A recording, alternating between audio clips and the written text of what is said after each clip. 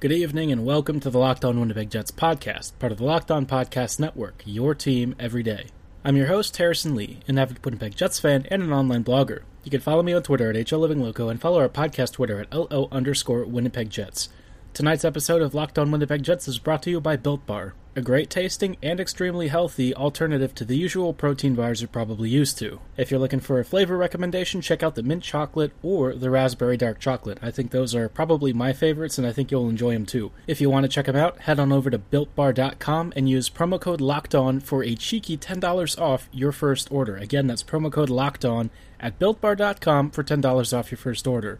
If you're a new listener to this podcast, be sure to follow, subscribe, like, whatever it is that you do on your favorite podcasting platform of choice, including Apple, Spotify, Google, and the Megaphone app. Doing so is free and keeps you up to date on the latest and greatest in Winnipeg Jets news and analysis. On tonight's episode, we're going to be briefly looking at some of the pro sports league action that actually took place this weekend because a few of the major, North American and European sports actually got back into action. I will admit that the experience was a bit weird, but I'll get into a little bit more detail about what exactly was unusual about a couple of sports leagues that went back underway. I'll also talk about the NHL's updates on how they think they want to restart the season, because it sounds like, from what I'm hearing, that this is going to be a thing sooner rather than later, and the NHL is already sketching out some playoff scenarios should the league resume in the near future. After that, I'll probably talk about a what-if potential scenario for what happens next, in particular Winnipeg's situation. Usually when you talk about what-if scenarios with sports, it's kind of like a retrospective. What would happen if they did this back in, 2010 or something? This one, though, I think we're going to talk about what if the playoffs resume, where does that leave Winnipeg? Because I think the Jets are kind of in a weird spot, relatively speaking. For one thing, we don't even know if they will be in the playoff picture to begin with, just because by points percentage, they were out using the regular structure. But we'll get into that in a little bit more detail later on. Before we touch any of the NHL stuff, we'll talk about the international and North American sports scenes that have resumed. NASCAR actually had a real race today, which is kind of funny because over the past several weekends, they've largely been doing virtual races on iRacing, which I believe is what IndyCar has also been doing. iRacing is certainly a pretty decent alternative, especially if you're starved of motorsports, but it's not really the same thing. Personally speaking, I've gotten the chance to go to a number of races, including the Grand Prix of Baltimore and the Indy 500, so I can, of course, attest to the fact that the in-person experience and the atmosphere is totally different than, of course, virtual racing. One interesting thing that I will say about the virtual races is that the guys have actually done some things in iRacing that they wouldn't do in real life.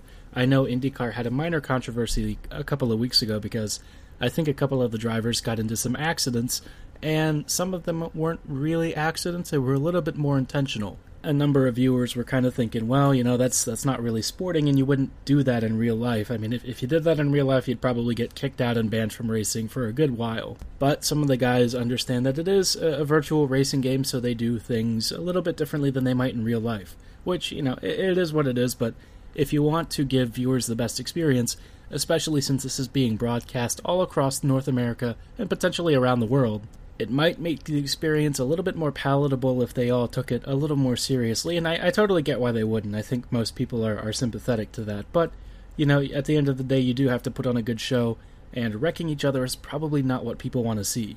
That said, the iRacing stuff is probably, for at least NASCAR, over with, although I have heard rumors that because of the success of the IndyCar thing, I think that iRacing esports might become a more regular broadcast member, especially during the off seasons. It just gives people something to watch and something to do, especially with a lack of social media engagement and maybe less fan engagement. If you have iRacing in the off season, you can also bring in some maybe like highly skilled esports players to try and push the actual drivers and all of that usual fun stuff. As big as NASCAR is, though, I think the one that everyone was waiting for and really excited for was the return of Bundesliga in Germany, which was, for everyone, a pretty big deal, because Bundesliga is like the first major sports league outside of auto racing to come back.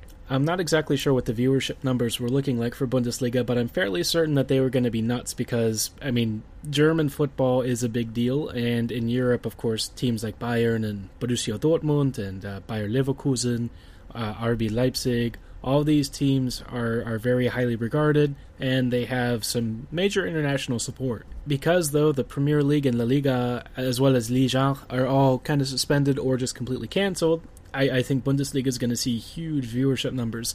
I mean, my Twitter timeline was already ablaze with, which Bundesliga team do I support? Why should I choose this team? And here's my new temporary affiliation. Which, by the way, if you're looking for a black and yellow footy team, I have to recommend Borussia Dortmund. I think that they're a fantastic club. They're a ton of fun. And actually, they share a lot of commonalities with the Winnipeg Jets.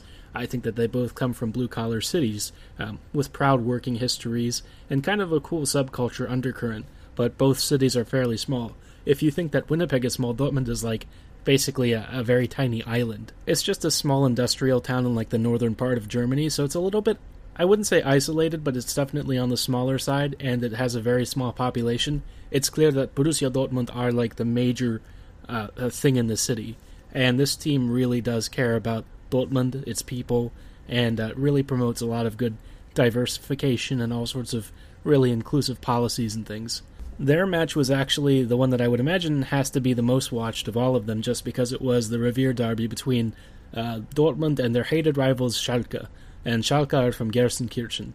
But I think it was weird because it's in Dortmund, and whenever the Revier derby comes to Borussia Dortmund Stadium at the Westfalenstadion, it's always a very tumultuous and crazy atmosphere with a huge standing ovation from the crowd and all sorts of crowd noise, cheers, chants, lots of action. And to see it on an empty, stadium and with a very quiet pitch, that was weird. Dortmund won handily, which was great, but it just didn't feel like the same thing, and I think some people will point out that if a sport needs fans in attendance to succeed, then it's probably not a great sport or team. But I think it's just different when it's a Bundesliga because of how passionate the fans are. And Dortmund is known for the Yellow Wall, which is their, 25,000 standing strong in their supporter section. Not having that and actually being able to hear everything on the pitch from the players yelling and communicating to each other and stuff was actually sort of a weird experience. It wasn't bad, I just didn't think it was quite the same thing. It didn't have that same energy. But it's for everyone's safety, and to be honest, I'm going to be selfish and just be happy that Bundesliga is back. I think that's all we could really care about. We've been without Bundesliga and real professional sports, at least from the major leagues, for about 2 months now. Unless you're really into Korean or Chinese football/baseball, there's just not many alternatives available to you. But now we have Bundesliga back, and I couldn't be happier.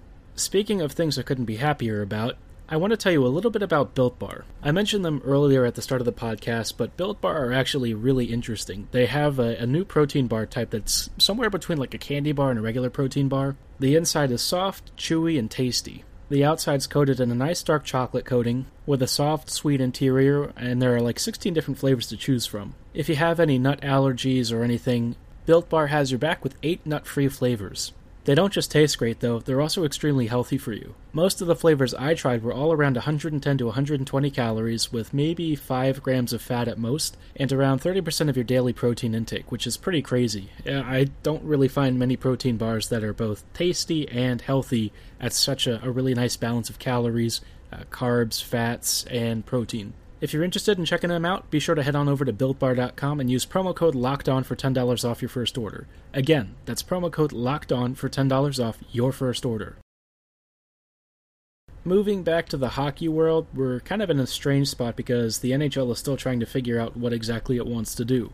The one plan that's on the table right now involves at least a playoff scenario, and that playoff scenario might involve 24 teams.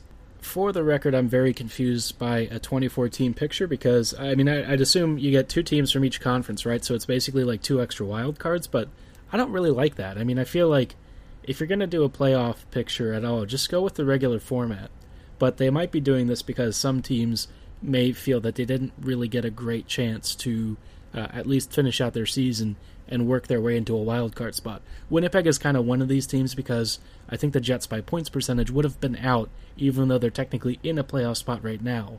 So if they're talking about a 24-team playoff picture, I'm a little, on the edge about things because I think in this scenario, it's going to get complicated very quickly. You're going to have to finish the regular season for one thing, but let's just assume that the NHL only plays a certain number of regular season games. There weren't many left to begin with, but maybe they just drop it down to 2 or 3 or something. or maybe they do away with it. I'm not entirely sure what plan the NHL is thinking, but I do know that they do want to resume the regular season at least some point in the near future. And that just kind of makes me wonder why a 24-team playoff structure is actually necessary. The only reason I would really understand that is if they're actually just chopping off the remainder of the regular season and using the playoffs to fill the void. I'm not a huge fan of that just because I feel like, you're complicating the playoff picture. The playoffs are already, hell and forever for a couple of weeks, if not a couple of months, before you finally get to the cup round. And does it really change anything as far as the standings and I guess playoff picture is concerned? I just feel like it complicates things needlessly, and it's going to punish the teams that were doing really well right before the break ended. The more teams you add into the whole pot of playoff contenders, the murkier it gets for those really strong teams that always need a good amount of fortune to win the cup. Hilariously, a team like the Jets actually stands to benefit the most because they would, I think, be in the playoff picture if that format ended up being kept. I think the NHL is kind of rushing things a little bit. All of these states and stuff are reopening, and already we're seeing spikes in reported cases of COVID.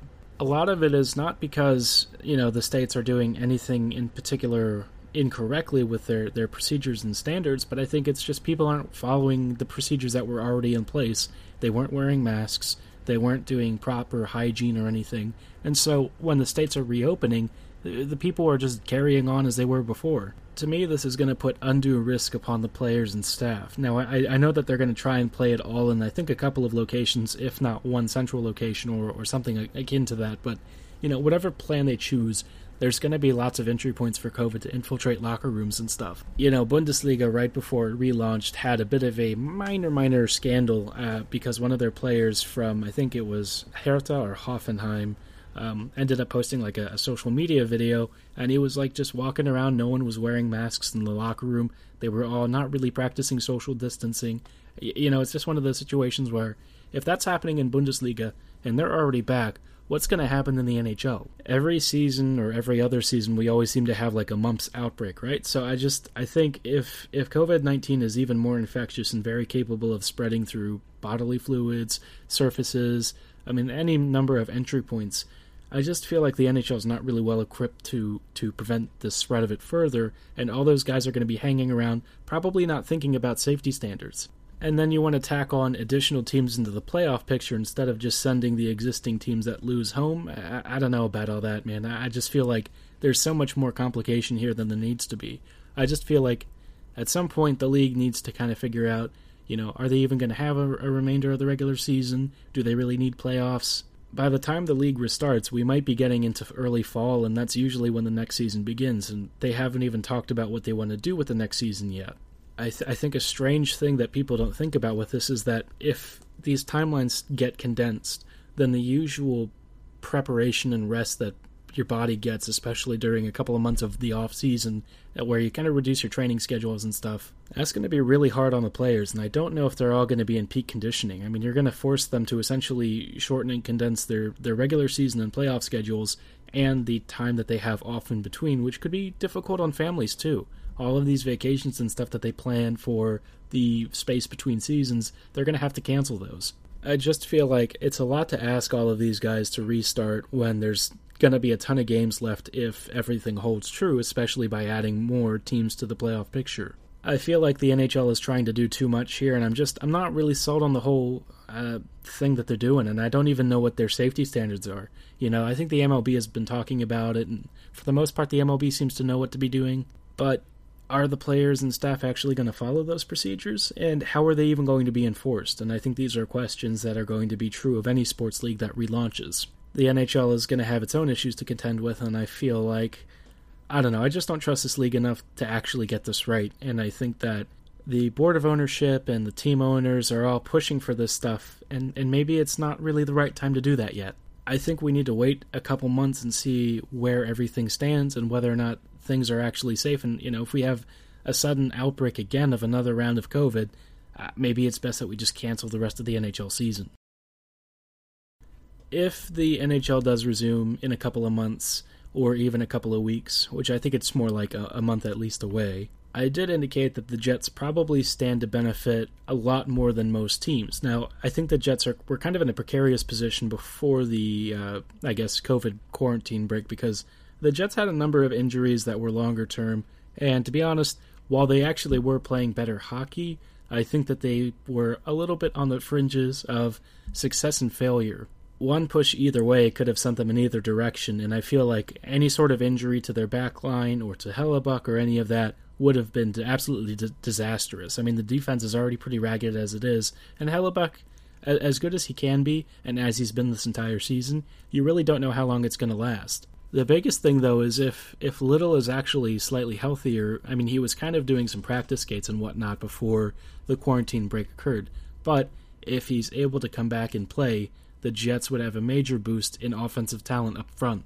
I wouldn't say that Little moves the needle tremendously much, but I think that he offers enough of an offensive presence that he's able to push guys like Copp or Lowry and associated maybe middle six to bottom six players back into their preferred spots. Now, Copp, of course, I have argued could be considered like a fringe second-line center. But the Jets are probably looking for a bit more scoring punch here, and that's something that Little could help with. Or, if Little were to move back into the bottom six, he could certainly be of service there and be a finisher for, like, an Andrew Copp on his wing or something. I also think that the Jets would have a little bit of an uphill struggle because if they are one of the teams that's considered like one of the extra of the 24 slots, you know, I don't know if that means that they would have a really tough first-round opponent or if they have to face off against another wild card type opponent.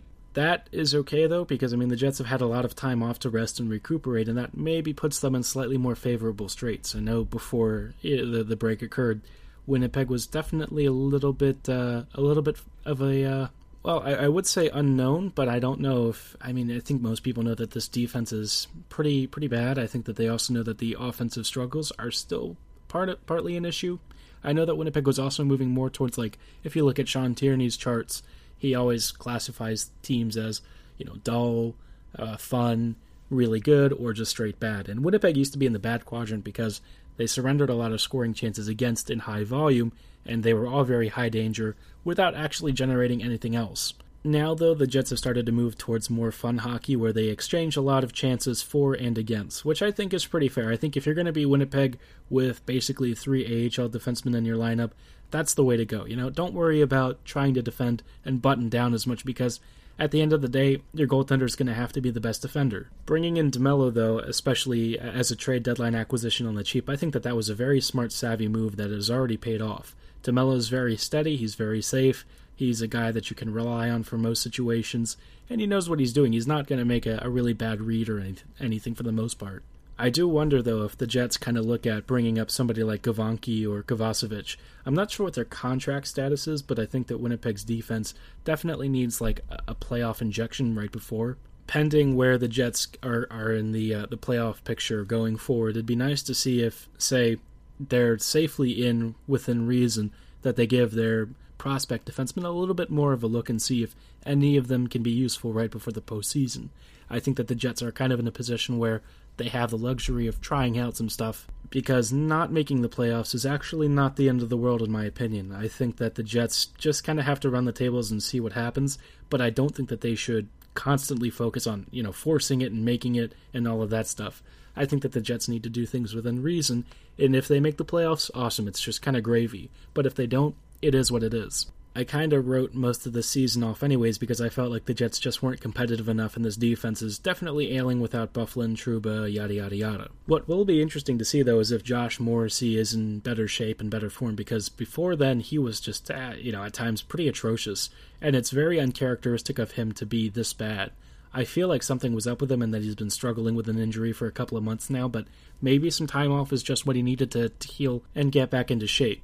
You know, maybe he's more of like a second pairing defenseman, but I'm a little suspicious because I feel like we've seen much better from him on very basic plays, and he struggled with a lot of those plays before the break. So, you know, if he comes back at full strength, then he looks more like maybe a top 4 or even top pairing guy, and that'd be a massive boost because Morrissey is at his prime and at his best, he's one of the best left-handed D and one of the smartest D in the league.